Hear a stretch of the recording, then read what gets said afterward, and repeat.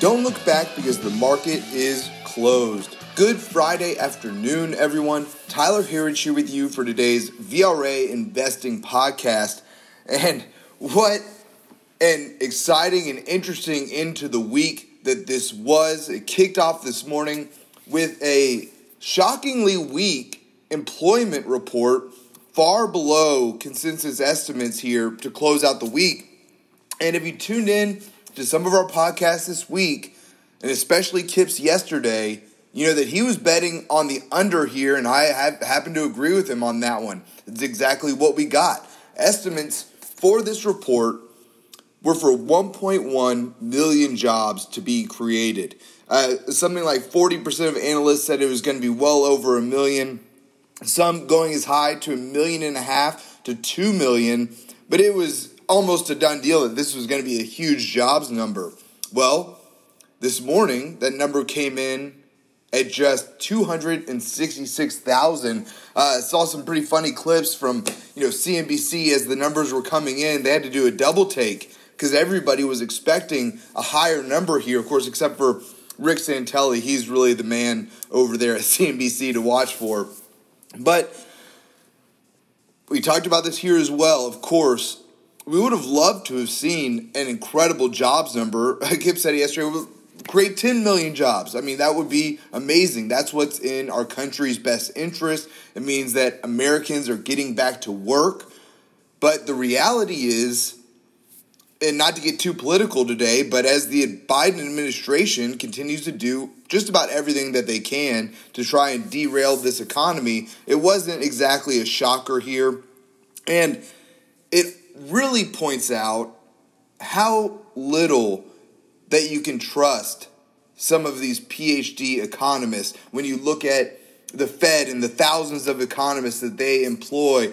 And not to say that all of them are bad, but how do they employ this many economists and just get it so wrong? They missed by nearly 75%. They projected 1.1 million coming at 266,000. That's the best that they can do. It's humorous, really. I mean, most of these people aren't really economists. Now, that might seem like a shot at them, and maybe it is a little bit of one, but they're bureaucrats. Business people playing politician is what we've got. There's just so much bureaucracy in these groups, and these big federal groups like a Federal Reserve or these think tanks out there, that you can't break away from the group's opinion. If you get out of line from the group, they're going to find a way to force you back in. And whether that's making you look like a fool, whatever their tactics may be, that really is the way that it works with these groups. If you differ from them, you're going to be ostracized. And we wish we could trust them a little bit more, but it's the reality of the situation and how we have to look at it. But so going back to the jobs number, like I said, we would have loved to have seen a strong number, but from a market point of view, this was not a bad reading at all, kind of like that Goldilocks number that I was talking about on Wednesday's podcast. And that's for a few reasons. First, it allows the Biden administration to continue fiscal stimulus on top of the $22 trillion fiscal and monetary stimulus that we have all over the world. It looks like we're going to continue getting more with a jobs report like this. And it's very similar to what we've talked about here on the podcast as well, that no one's asking for more stimulus with the markets at all-time highs. We might be there right now, but it looks like we just took a step backwards in jobs reports. So now's a good time to go out for stimulus. We got to get these jobs flowing again. It's a tough sell when, if we would have gotten 1 million plus jobs created, it's tough to go say then, yeah, now's the time to continue adding to our national deficit. Let's keep running it up. Let's keep printing money.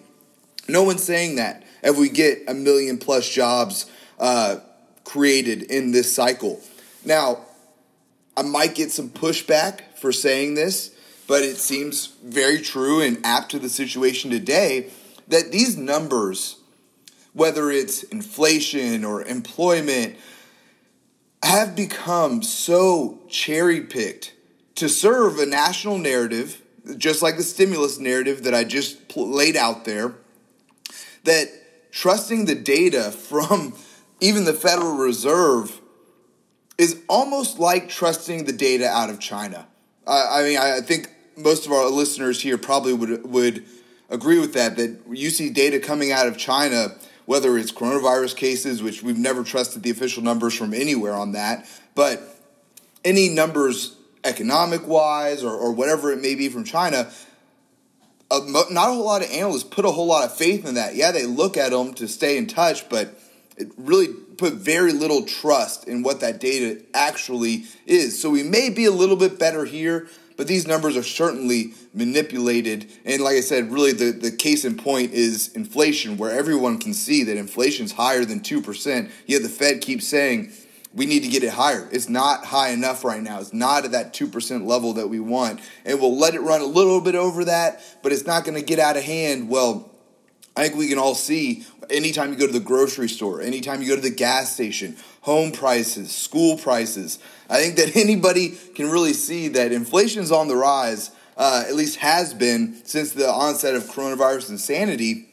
But back to the point at hand here, the second main thing that this employment number does is it keeps the Fed from the idea of raising rates, which has been a popular topic this week after Yellen's gaffe this week saying that we may need to be thinking about raising rates before the end of the year. That really spooked some investors, and this weaker than expected jobs report eases that worry.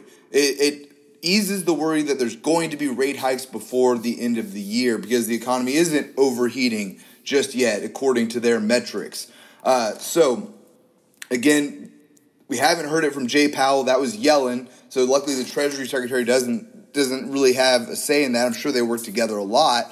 But we haven't heard Jay Powell say it yet. He's still in the camp of not thinking about raising rates, allegedly, at least. And then lastly, this jobs report also helps bring to light some of the negative impact of the unemployment benefits. That's been a popular topic this week as well. Yes, putting dollars into the pockets of those affected by these lockdowns, which I love the way people have said this, that coronavirus didn't cause you to lose your job. Government lockdowns caused you to lose your job. But lockdowns are ending now.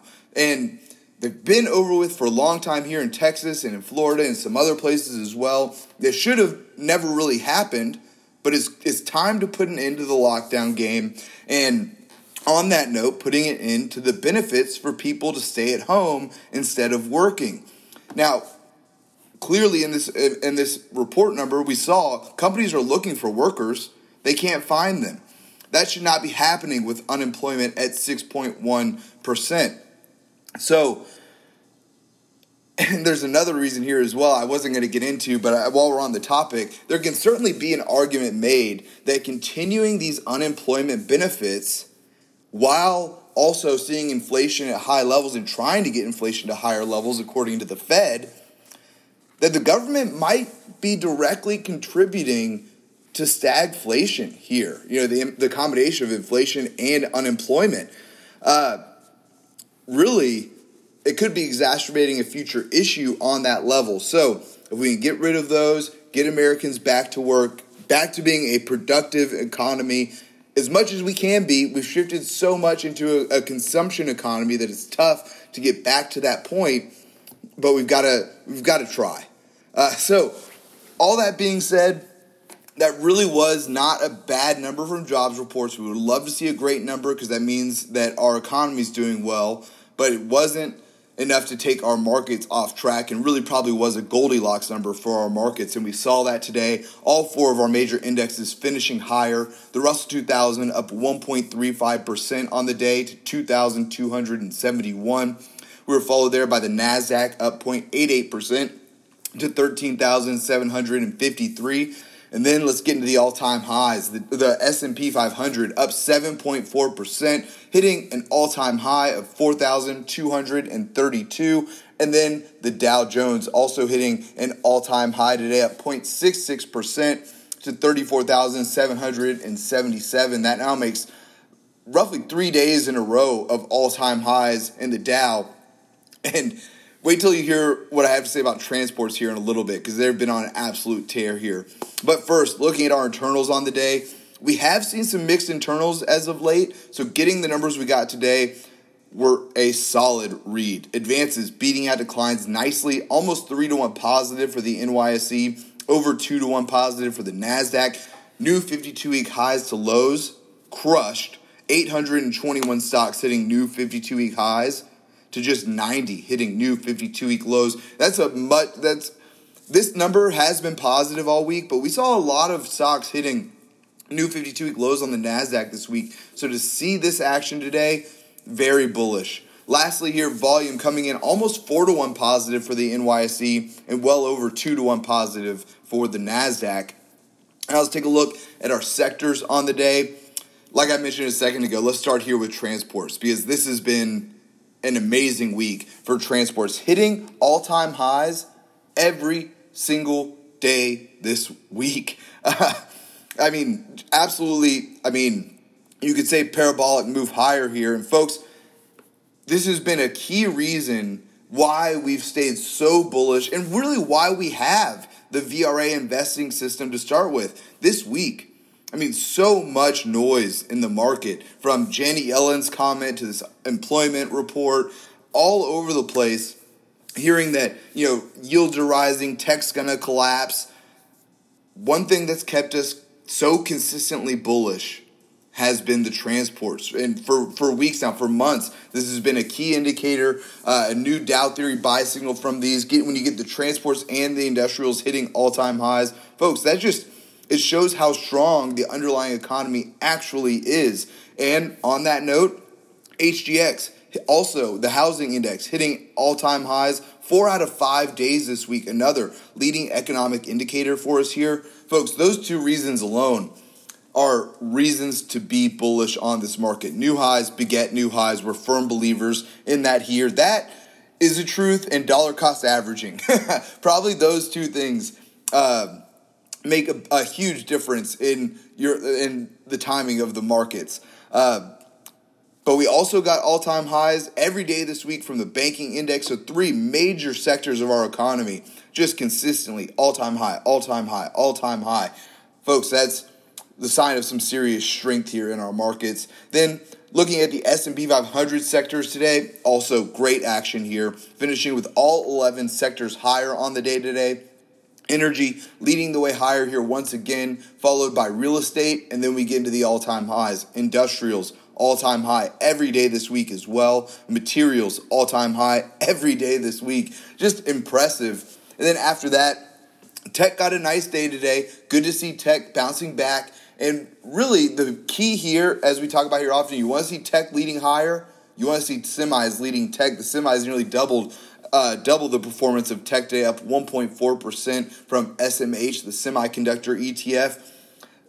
Another group that we're very bullish on here, got positions in VRA and parabolic. We want to see this group continue to lead higher for our markets. And then lastly here for our sector watch, financials up on the day, also hitting all-time highs. Healthcare, all-time highs. So folks, new highs beget new highs. We love to see that. A great action today from our sectors. And finally for today, our VRA commodity watch. Gold, after getting back above $1,800 an ounce yesterday, looking to solidify that today. Those round numbers are important psychological levels for our markets, and gold hanging on to that nicely today, up 0.93% to $1,832 an ounce. Silver up 0.27% to $27.54 an ounce. And then copper, been on an absolute tear here. And then just yesterday, Glencore was out with a piece saying copper needs to rally 50% to meet demand from this space. Well, we've seen how the Biden administration wants to take us towards renewables, or the electrification of the grid, which, for better or worse, I think that it's a great way to do it. We do need to ease out of oil, don't just cut it off. But, we're on board with the electrification of our grid and improvement of our electrical grid here.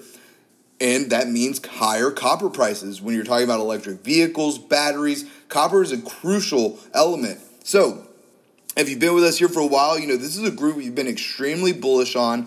One of our favorite picks, period, for our entire portfolio is Turquoise Hill Resources, TRQ, which also rallied to hit its highest level today since 2018. And with copper prices on the rise, this is one of the best copper plays out there. We believe it's got a long way to run from here. Copper up almost 3% on the day today to $4.73 a pound. That is an all-time high for copper.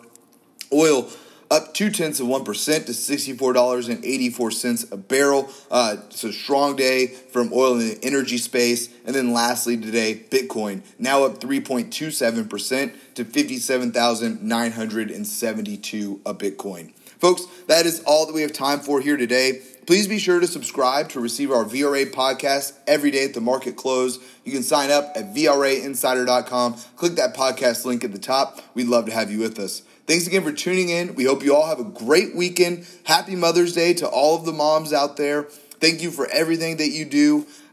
Couldn't appreciate it more. Until next time, we'll see you back here on Monday for the close.